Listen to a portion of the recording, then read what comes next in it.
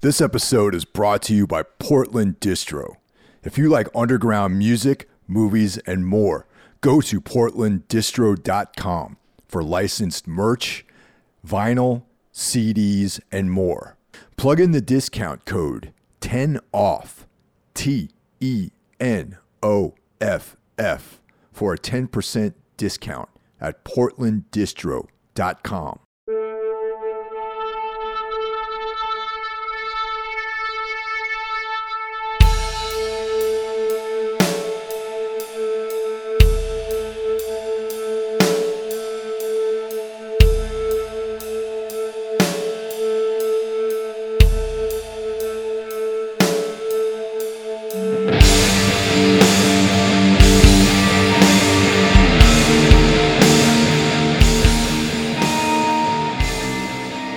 Hello, everybody, and welcome to this week's episode of the Everything Went Black podcast.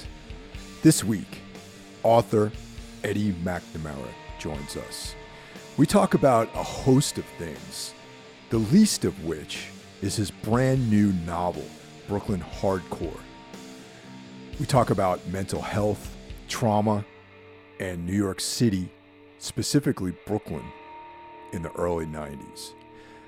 Eddie was introduced to me by Necromaniac's co-host and old friend, Mike Scandato, who has a cameo of sorts in Eddie's novel, Brooklyn Hardcore.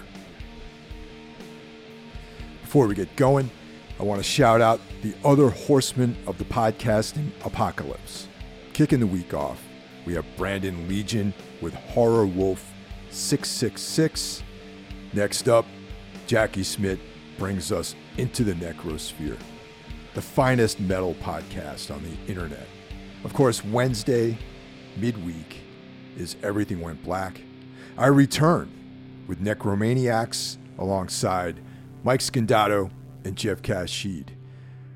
To round out the end of the work week, we have Spitball Media, formerly known as Break the Apocalypse, hosted by Mike Scandato's brother, John Draper.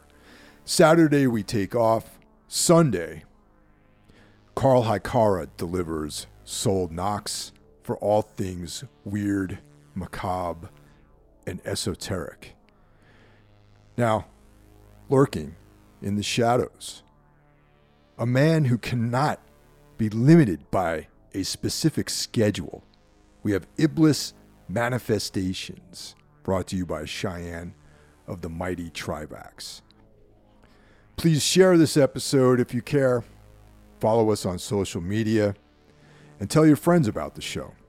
Word of mouth is always good. Leaving a review, a star rating, helps as well. Another way you can help is by joining the Patreon.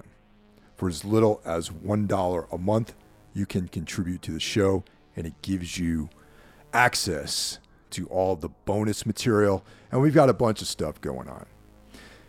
For $5 a month, you get the bonus material as well as early access to the shows, and for $25 a month, you can be a sponsor. I'd also like to welcome aboard our brand new Patreon members, Kevin and Marius.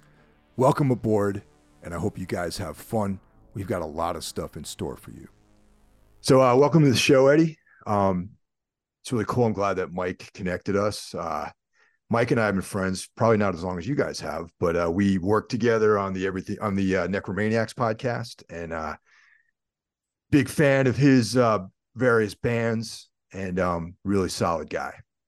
Yeah, he's excellent. I've known him probably since 1991, I guess. He's super solid dude. Like in the book, actually, I mentioned, there's no Brooklyn Hardcore without Mike Scandato and Kevin McCormick. So yeah, that's the God's honest truth. Well, the main topic that I wanted to talk about was your brand new book, which is currently available. Am I correct? Yeah, it came out August 14th. It's available on Amazon. It's available on Barnes and Noble. It's anywhere books are sold. A couple of bookstores are carrying it. The place on St. Mark's, Village Works, and a spot in Brooklyn called the Bookmark Shop. But it's not in as many brick and mortar bookshops, but it's available on Amazon. Yeah, it's hard, competing for shelf space and all that stuff. It's it's pretty, well, the volume of material that's out there, getting your spot on the shelf must be challenging. Yeah, especially as an indie. I'm coming from an indie publisher, and it's you know, uh, bookstores don't necessarily want to take a shot on sort of unknown commodities, especially something that's tied to a subculture or not I don't have a proven track record of best-selling mysteries, so it's they have to make a living too at the bookstore, so I get it. Well, the name of the book's called Brooklyn Hardcore, and it's a punk rock noir, which I like. I like that sort of subgenre tag. I like that. Yeah, it's something I've been wanting to do for a really long time. I really thought there are all these great like sort of like Jim Thompson, James Elroy, noir stories, and I kind of wanted to marry that with like if it's like a gang story or a juvenile delinquent story, like a '50s story, maybe marry that with like a '90s hardcore crew, which is something I was around a bit. So that and that's where I got that inspiration, and I thought it would be I thought it would be a good combination of things. So if just for the readers out there who who are listening to the show, just summarize what this book is about. Basically, it's what takes place in the '90s, right?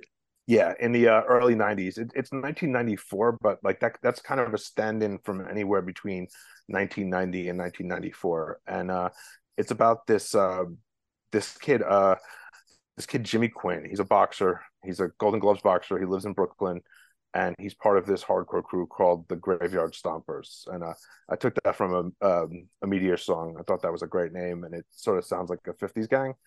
And he's a boxer. He's in this crew. They kind of there's a younger kid. He's 18, and his best friend is skinhead Carlos. And there's a younger kid.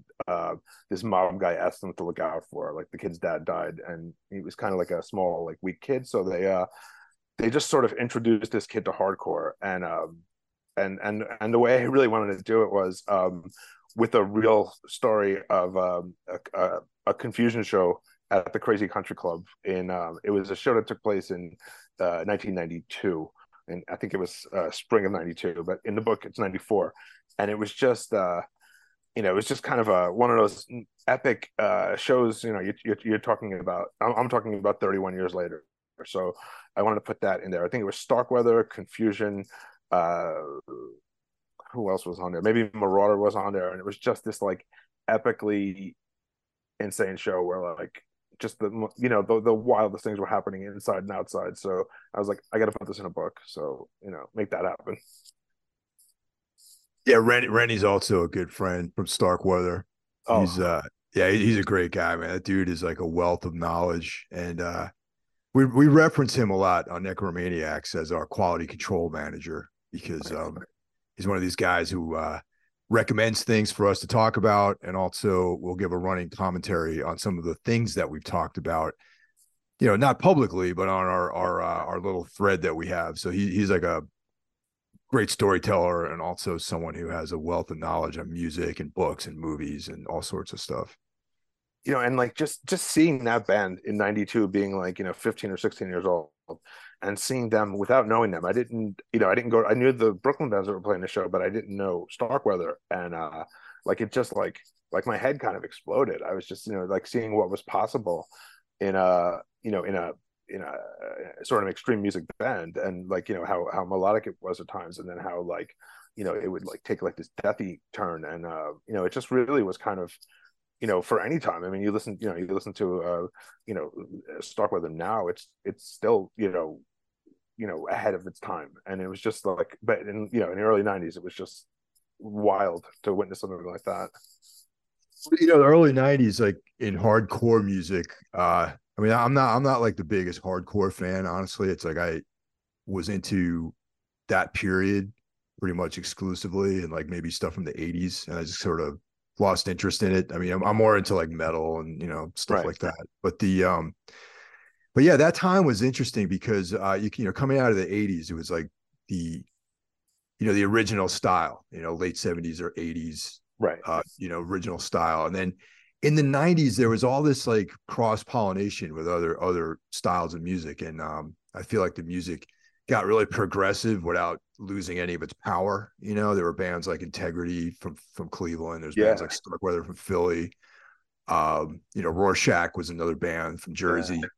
And there was like a very creative thing, Absolution was another band I would come to mind, or Die 116, maybe a little bit Yeah. later on. Burn, bands like that really were trying to bring something new to the subculture. And then I think, what was it, like 95, 96, 97, that Youth Crew thing started again, and things kind of Yeah. took a big step back in a Yeah. weird way. It kind of did, like, it was very weird that kids were nostalgic for 1987 in like 1995, but Yeah. they were, and that happened, and I was around for it, and it was really weird, but I agree with you. I like the negative 90s, I call it, the Yeah. sort of the neglect, and the confusion and the dark side and that type of stuff. That was in a way, I also, I'm a metal guy first and foremost, and I got into hardcore from metal, and to me it just like seemed like very heavy metal, like it was it was like the next place to go from, there was like, thrash, and then thrash became, death metal, black metal, and I didn't see a difference in hardcore. Like, I didn't understand that, the Cro-Mags were not a metal band. I thought they were just like a super intense metal band, and so I just thought it was like hardcore metal when I first started going to shows. And it took me a while to get into, Minor Threat and the more punky, like Youth of Today and stuff. And I had a hard time with like the very positive, the original Youth Crew bands, which was I just didn't, it didn't resonate as what I thought hardcore was. And I guess now I would say it's kind of like street metal, right? That like early 90s hardcore sound is very more than crossover. I think it's almost entirely in the realm of metal. But there was there was the attitude was not a metal attitude. I think it was a more DIY, more punk attitude. But the music, it's almost interchangeable. Funny, Cro-Mags and Agnostic Front, like there's like their first albums for both of those bands were definitely more like in that punk, like hardcore sort of vibe. But then each of their second records, or for example, Best Wishes by Cro-Mags, it's a thrash album. And then Cause for Alarm by Agnostic Front, I mean, it was written by basically, Pete Steele, the Yeah, legend, exactly. and that's the first Agnostic Front record I heard was Cause for Alarm. And I was listening to like Slayer and Metallica and Exodus and that sort of stuff at the time. And when someone played me that, and I was like, oh yeah, I can get behind this. It's like guitar solos and like, the drums with these like super thrashy, beats and everything like that. And I was like, oh yeah, metal and hardcore, like they're very similar, but then culturally they're completely different though. You know what I mean? You Yeah, go to a hardcore show and then you go to a metal show, and they're like night and day, really. You know what I mean? yeah, absolutely. And especially at that time too. I think it was in the early 90s, there was such, amongst hardcore people, there was such a not everyone, but there was a almost a like, people turned their backs on metal. Like they grew up as metal kids and they lived their whole lives as metal kids, and then all of a sudden, they they decided that they were gonna, punch long haired kids in the head for no reason. And that was lame. And it was but it was a definitely, and musically again, like, if you're at a Biohazard show and you're like, trying to like hit a metalhead, that's a metal band as far as I'm concerned. So it's I don't know, it's a little goofy. Yeah. So this is the backdrop for Brooklyn hardcore. This sort Yeah. of world, this more intense kind of negative vibe, and then this it's almost like the Lords of Flatbush in like the mid 90s, early to mid 90s, I guess, Yeah, right? like that's the kind of thing I think. Yeah. Like the Richard Price's Wanderers is something Yeah. that inspired it, and a little bit sort of like Train Spotting, where it's like it's a group of people in a certain time, and so it's South Brooklyn it's the early 90s, and these kids are, they're not necessarily good people. They're sort of like, thugged out hardcore kids, and they're very violent, and there's but it's like one of those things where it's the city in the early 90s was very violent. There were 2,400 murders a year, and I think there were 400 last year. So it was much more violent than the world now. So I think it was important to make the characters sort of reflective of the time. Like it's the AIDS years, it's the crack years, it's it just kids are just getting robbed all over the place for JanSports and sneakers, and I incorporated a lot of that because that was like where I lived. If I had to go to a show, I had to get back to Marine Park, Brooklyn, which is like a bus to a train.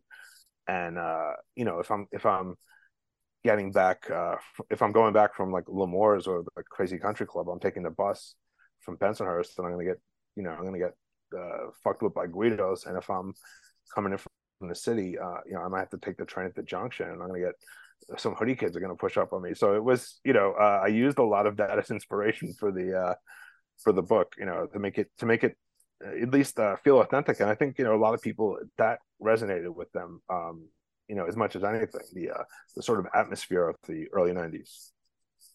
Also, just the difference between like downtown shows at like CB's or something, or ABC No Rio, versus like shows that might have taken place out at L'Amour's too. I mean, there's definitely a difference, in those atmospheres as well.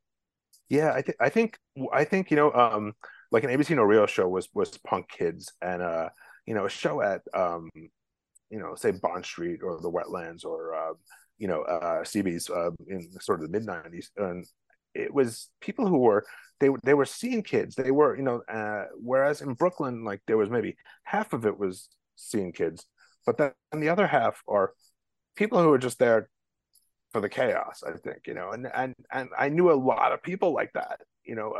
They weren't, I mean, they knew the records and stuff, and they knew the bands, but they they were there to get into a fight. They were there to get into like some kind of boot party, and that was like a, there's always some element of that when you have, a bunch of like disgruntled young men and alcohol and drugs, but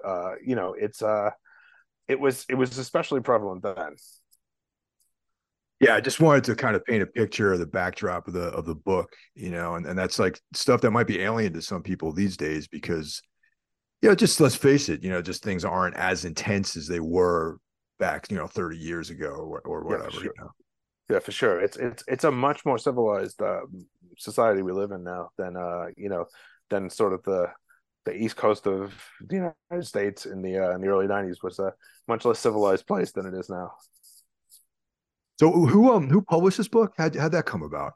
Okay, so St. Rooster Books published it, and they're a horror publisher upstate, and the publisher is Tim Murr. He's a super cool dude. He's a punk rocker. He was really behind it. He loved it. And that came about through, well, okay, so I had a publishing deal with a different publisher, and it was great. Everything was going really well.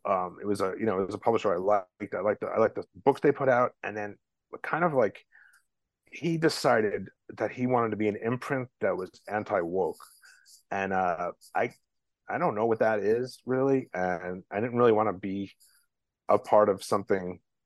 I didn't want to be signing on to some kind of political agenda. So I asked to pull the book, and he was really cool about it, and I did. And then a friend of mine, Heather Buckley, a filmmaker, she said, I was explaining the situation, and she said, "Oh, my friend Tim is a publisher. He'd be into what you're doing." So I sent it, and he read it. It took him like a couple of months, but he was gave me a deal right there, and it was like a pretty good deal for me actually. A better deal than the other one actually, and I didn't even have to negotiate. He just made me like a super cool offer, and that, yeah, it worked out really well. It kind of fell in my lap through a friend, but that's what happened there. Yeah, there was no real drama getting this deal. Now, how was the editorial process on this? I mean, most some people don't realize that an author writes a book, and it's not just this one monolithic stream of consciousness that comes out. There's also like an editorial component to it where you have an editor and they go through and make recommendations. Like, how is that? Like, how close is the final version of the book to say your manuscript? I'd really different. I'd say the original, the book is 225 pages. The original manuscript was probably like 600, and I just went on in different tangents. Like there was a whole relationship tangent, there was a whole more of like a mob tangent, and I went in a lot of different directions with modern things, and it seemed a little unfocused. And the editor was able to focus me more, and stick with the the flowing story of like the Graveyard Stompers crew. They kill a Nazi, and there's repercussions, and then it comes 20 years later, like in almost like the current world. So that was like the through line I was using instead of all these tangential things. So we did it was a lot of was done in editing. I think I have 3 other books based on the other stuff I was writing, but for this one we really we really sort of narrowed the scope of it to this one story. It's much easier to follow. Yeah, that'd be cool if you could have like this series that's sort of in the your universe, your Brooklyn hardcore universe. Yeah, I think that I have to stop killing people off, but I think that might that might not be the worst idea. I do have a few published short stories in in like literary crime journals, and it deals with this sort of this time and place, and these type of people. So yeah, I guess there is a BKHC universe out there. Richard Price and crime and all that. So is that like that genre, that crime genre? Is that primarily what you? I know your other book is not a crime book, but like, is that the direction that you think you're going with in your writing career? Yeah, I think so. I think crime, possibly true crime, but I do like crime fiction, like especially literary crime fiction, or really powerful old pulp. Yeah, I really love that stuff. It's I read it for enjoyment, and I tear through these books. I'll sit down and just blaze right through it. So that's where I feel comfortable doing that.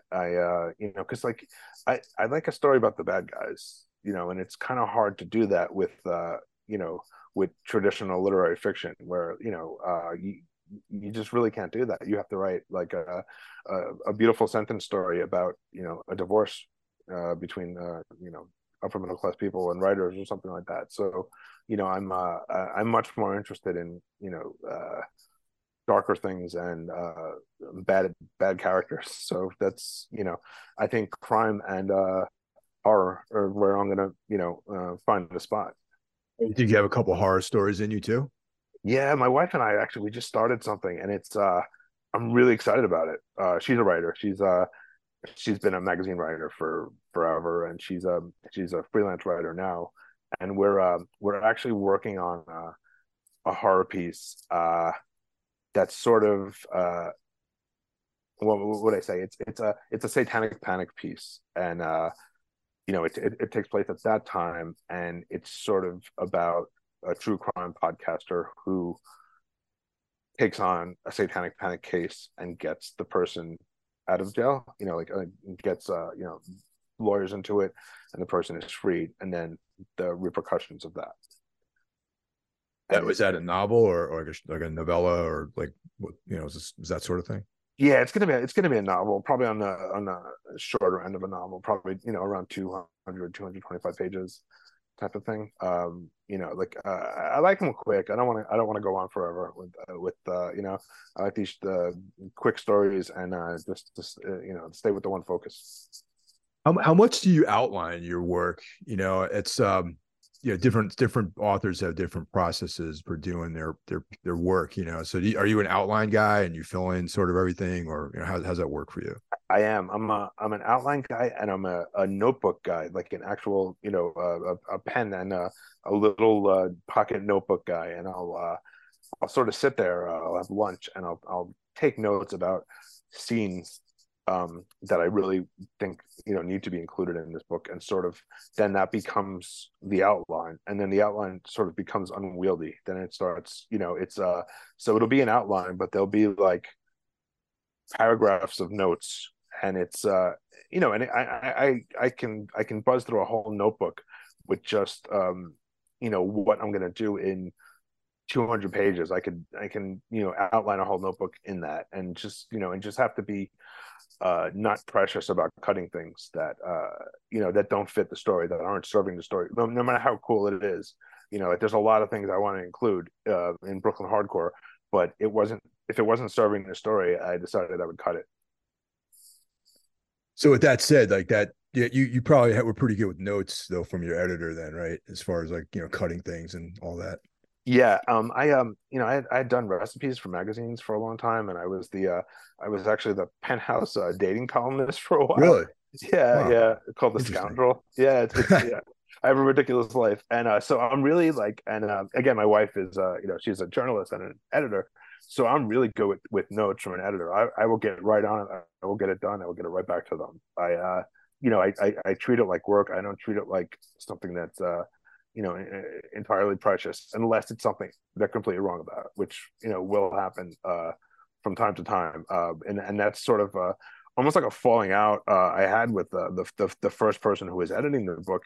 He was he thought I was being too I don't know. He wanted me to use words that people back then didn't use, and and it was kind of he was like, well, wouldn't they use the N-word? I'm like, no, they wouldn't. And and that kind of was I was just like, that's a hard no for me, because it really, that wasn't like, that's not what I'm, that's not the story I'm telling. That's not, like, that's not, yeah, that's not my story. So you're. I know that you have one other book that there. You have Yeah. two books currently published and a bunch of short stories, right? Yeah. Okay. Toss Your Own Salad. What's that one all about? Yeah. Yeah. That's, It's got a nice catchy title to it. yeah, it's that's the most ridiculous thing. That's like, yeah, how do I even explain that? I was, well, can I backtrack a minute and do a Yeah, little, go ahead, please. okay, so I graduated college in 1998, and I with a degree in English and history, and I end up working for this newspaper group in Brooklyn, doing advertisements, and it's just like this dead end job, and I'm sleeping on my parents' couch, and there's these horrible springs, or like kind of like digging into me, and I'm like, this is just, I have to get a real job. So I took every civil service test, the fire department, U.S. Customs, sanitation, environmental protection, and I took the Port Authority police test, and I didn't know what a Port Authority police officer was, but I heard they made decent money, and it seemed like an all right job, so I took that and got called for that. So I ended up, which is was really odd for me at the time. I mean, I was just like, sort of like a regular at rockabilly shows. I was playing in a rockabilly band. I played in, a ton of hardcore bands before that. And then I moved to Seagirt, New Jersey to stay at the National Guard barracks and become a Port Authority cop, which is just, it's the strangest thing. I worked at the Holland Tunnel for 2 years after that.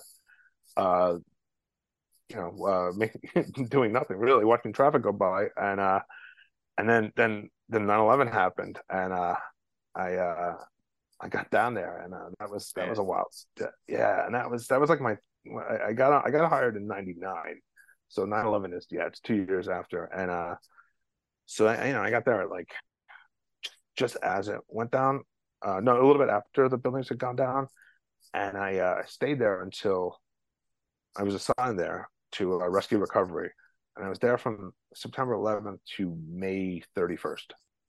And it was every day, like 12 or 16 or 20 hours, but usually 12, and every day for that amount of time, for 9 months, and that sort of changes your perspective on things, and That's like, I can't even imagine what that every day must have been like a nightmare, man. I that especially during in that location, you know? Yeah, and I didn't realize that at the time, but it legitimately was. It was legitimately like, you know, and I am a horror movie fan. I will watch the gorier things, and nothing, nothing can prepare you for what that's like, in real life. And you don't realize after it's shocking at first. It's overwhelming, and then you get used to it because it just becomes like, you clock in at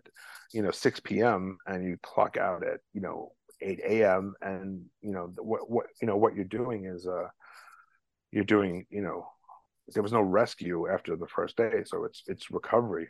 And it's sometimes it's friends, sometimes it's someone you knew, sometimes you just you pull out the wallet in a guy's pants to get his ID, and you see a picture of his family, and it just like it fucks your head up. It just and I didn't realize it until I got hit in the face with a piece of rebar from one of the grappling machines was pulling it up, and it like broke my nose, gave me a concussion, and I got a few days off. And before that, there were no days off, so I was just in the grind of this, this sort of World Trade Center grind.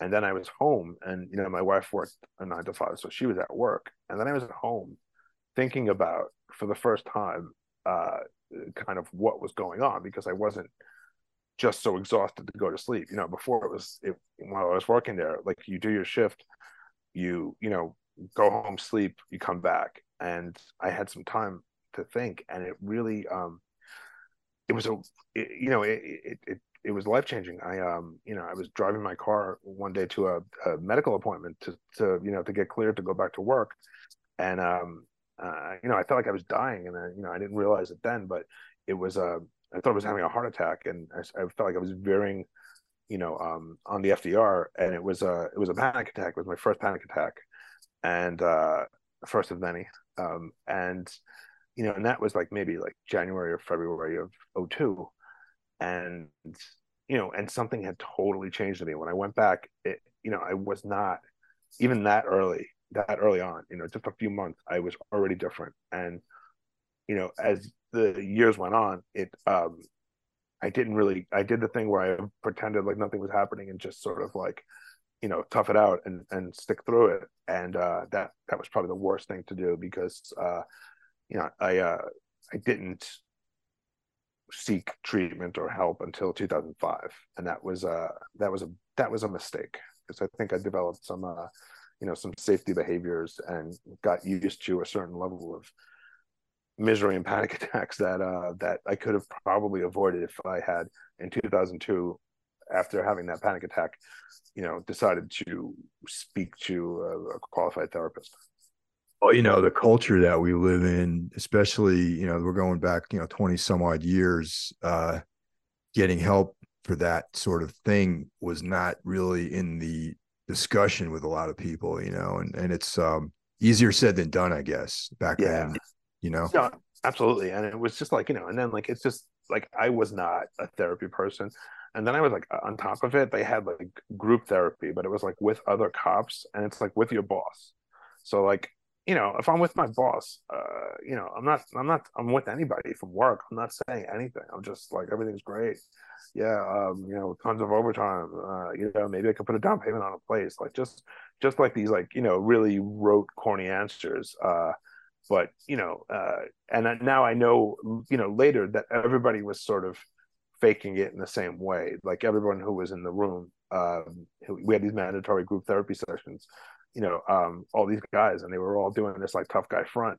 But now, I talked to them and we text, and we were all like, people were saying like, oh, I can't believe that Mac is so chill, like, that guy's really got under control. And I was just like, I felt like I was falling apart, and I thought they were the ones who were sort of like held together. And yeah, it's with the we had construction guys, and they were they weren't going to start opening up either. And they were going through the same stuff. They were working the same they were doing the same job as us. And it was it took a lot of years until people got comfortable. I guess culturally, I think it took really the probably the Iraq War and the Afghanistan War, with those guys coming back with PTSD and needing treatment, for other people to even consider that they might have something similar, and they might also need treatment. Now, how did you locate the resources to help you get through this? Like that, in 2005, was it like on your own, or was it something through the Port Authority Police Department, or, a city thing? Yeah, well, at first I was living in Bay Ridge, Brooklyn, and I just looked at the closest person to me, and there was a therapist like 2 blocks away from me, and I went to that guy because I didn't want work to know yet, and he was worse than useless. So that was so then I did let work know that I was having issues, and then they had set me up with the counselor, and then there was what the government actually did something really great. There was the World Trade Center medical monitoring program, and they have it in Bellevue. There's a few in Brooklyn. There's one uptown. They're all over the place. Some in Jersey, and they have a fully staffed program where you go for a yearly medical exam. They do a full physical, lung test, X-ray in your lungs, and they do a psychological. And they set me up with a therapist who was actually, you know, um, helpful for me. I could say that that was, and by that point I had retired from. I was able to retire due to 9/11, and I was set up with this therapist, and he was, actually helpful, and everything I sort of thought that, I thought it was like, because the first guy I went to in Brooklyn on my own was a bullshit guy, and like we were just trying to deal with symptoms, and he asked me to like tell him about a day, like just like a work day, and I did, and the dude started crying on me, and and I just felt like such a weird freak that like I was like, I got to keep this to myself. I can't talk about this to people. This is really, and I think he kind of, a bad therapist, man. That's you got to watch out for those ones. Was there any kind of like medication involved in any of these, this therapy, or was it all just Yeah, talk therapy? I did talk therapy. I did the first one was I did CBT, and then I went to talk therapy where I actually talked about the things I didn't want to talk about. But yes, medication from 2005. I've been on SSRIs since 2005, and I've been on benzos since 2005, and much less on the benzos now. I've weaned off a lot, and but I'm still on an SSRI, but I've had to sort of tweak that over the course of the last almost 20 years. But yeah, I still am on medication, and I found that actually that definitely did something. I think just having like a 10 out of 10 panic attack, and just knowing that I had a Xanax that I could take. I didn't even have to take it, but just to know I had it actually really helped. And that's, with those situations. And yeah, I'm a, a lot of people have a lot of different ideas about medication, but for me, it's something that I think was very helpful. I mean, definitely, when it's applied in the right circumstances, it's, I mean, I know people that need to be on medication because Yeah. there's a situation that they just can't, function without it. So I mean, extreme cases like this, definitely it's not, it's something that would be required, I imagine. Yeah. And yeah, I think it was, it's like I wouldn't have left my apartment if it was just just sort of my symptoms. I would have just stayed in my apartment, and I got a small pension, and I would have just tried to hustle, a job from home, and like whatever I could do. And but what was good is the therapist I was working, the talk therapist I was working with. Um, my wife, again, she's something else. She's really great, and she was like, "Look, I'm going to come to your therapy with you once, and I want to meet your therapist, and I want to know what the plan is, because I want you to get better." And so it was after I was retired. And what she had done for me was she put me in culinary school, because that's something I always wanted to do, but I didn't, sort of have the confidence to do it. And she put me in culinary school, and so then, afterwards, I ended up with like a private chef job. so that was kind of like just like you go to somebody's house and cook. That was pretty easy. And but she was like, I want you to do more. Like, I want you to be creative. And so her and the therapist held me to say three things I wanted to do.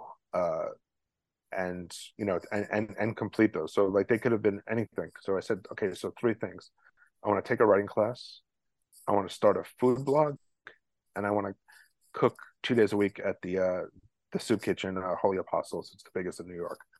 And I did it. And those three things absolutely changed my life.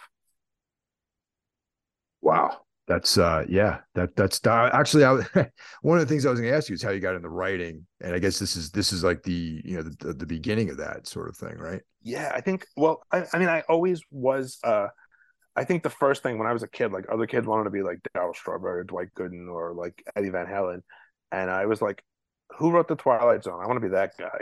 I was like Rod Serling. I just was like blown away by like I thought the guy was a genius. So I was a big reader as a kid, and then I did a fanzine with Justin Brennan from Indecision um, about extreme music. It was called Extreme Zine with an X.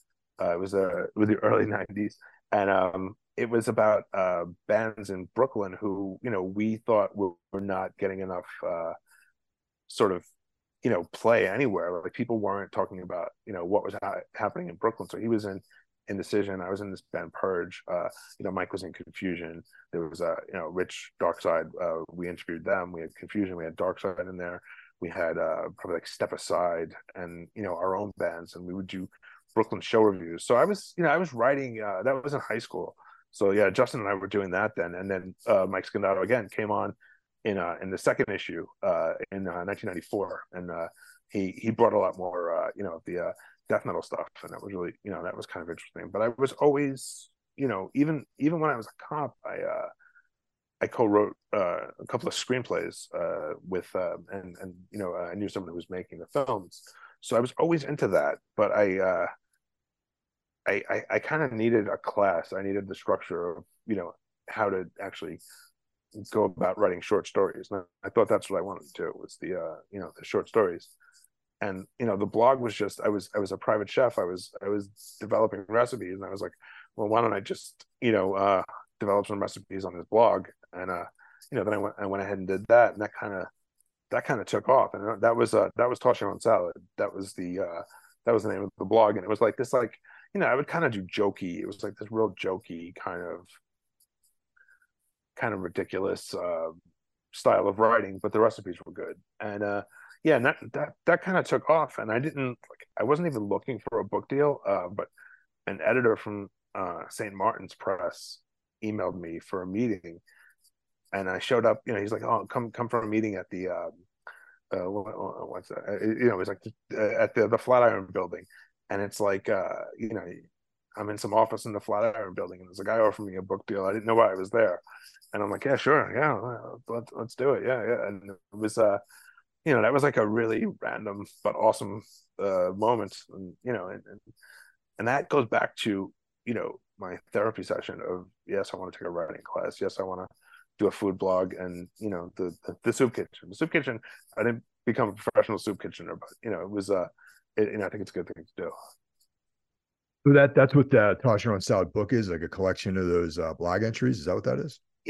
Well, I got the deal off the blog entries, and like maybe a third of it are the old blog entries, and then I was just I sort of had, they gave me an advance, and they were like, you have like a year to come up with 100 new recipes, and and make the write-ups funny, and make it appealing to people who, it's a vegetarian cookbook, and like make it appealing to sort of like tattooed moms, and and that's kind of that's kind of what ended up happening. So um which was and it's on a it's on a big four publisher, and I ended up in like People magazine, and like it was a weird trip. I wasn't expecting to go that route. I didn't think that, like, if you asked me at 19 years old, would I be a cookbook author in People magazine on TV with Lydia, I didn't think that would have happened. But it's we reinvent ourselves in this life. It's a long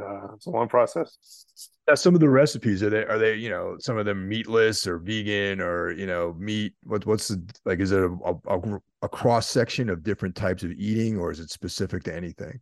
Well, it's all vegetarian, and Okay, most of it's vegan, but not all of it. And it's kind of eclectic recipes, and it's like I would say like one of the some of the base is Mediterranean cooking or Italian cooking, but I tried to get a little interesting with it, where I would do like a tikka masala pasta sauce, and sort that's of do good. that with and it's just like it just fucking works. It's just say it's just kind of like a city mashup of like anybody like the kind of food you would get as takeout. Like how do you make it at home, and how do you make it vegetarian? I should pick that up because I'm always looking new twists Oh yeah, in my cooking.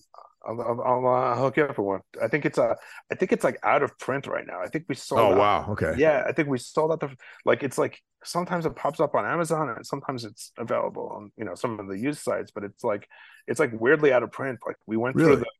we went through the first run, but they didn't do a second run of it. So Huh. yeah, it's weird economics when you're on a big publisher like that. It's a whole different thing. The expectations are gigantic. Whereas now I'm on an indie publisher, and it's the expectation is like my publisher is happy when we're talking about numbers. He's like book's doing great. People are buying the book, and you know that's really nice to hear because the other way it's like everything is terrible, and you only sold this many today, even though the numbers are much bigger the other way. It's just it's a completely different. I guess it's like kind of like a band being on a major label versus an indie. I guess it's a similar type thing with the expectations. Oh, how I heard that like Amazon reviews actually help quite a bit with smaller publishers and that kind of thing.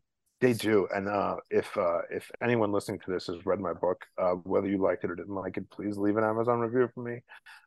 They do, because then once you hit a certain amount on Goodreads and Amazon, more people start seeing your book as a recommended book. So I have the strange thing that's happened, and the people who are very enthusiastic about my book are people who come from a music scene background, or people who are interested in New York in that time period, but they're not necessarily people who read crime fiction books. So yeah, that would I need more, the more Amazon reviews, the more the crime fiction people, the people who are reading like Elmore Leonard, I want them to see that this thing exists too. Yeah, so that's the thing I want to make clear to everybody is that even though this does take place in like a music background, like the setting is within a hardcore scene, it's very much a crime fiction book. It's not about like what band some guys in or that kind of thing. Right, right. That's like the catalyst, and like sort of the background of the characters. But yeah, that's not the main focus of it.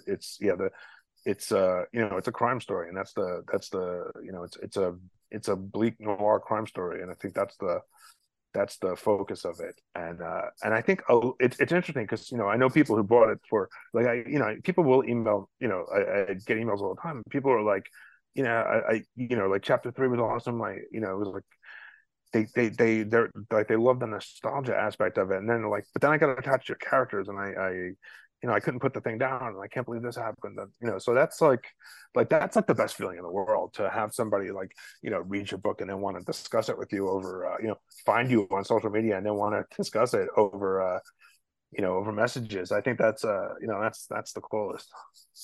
I got to make sure Rennie knows about this because he's a big crime reader as well as a horror reader.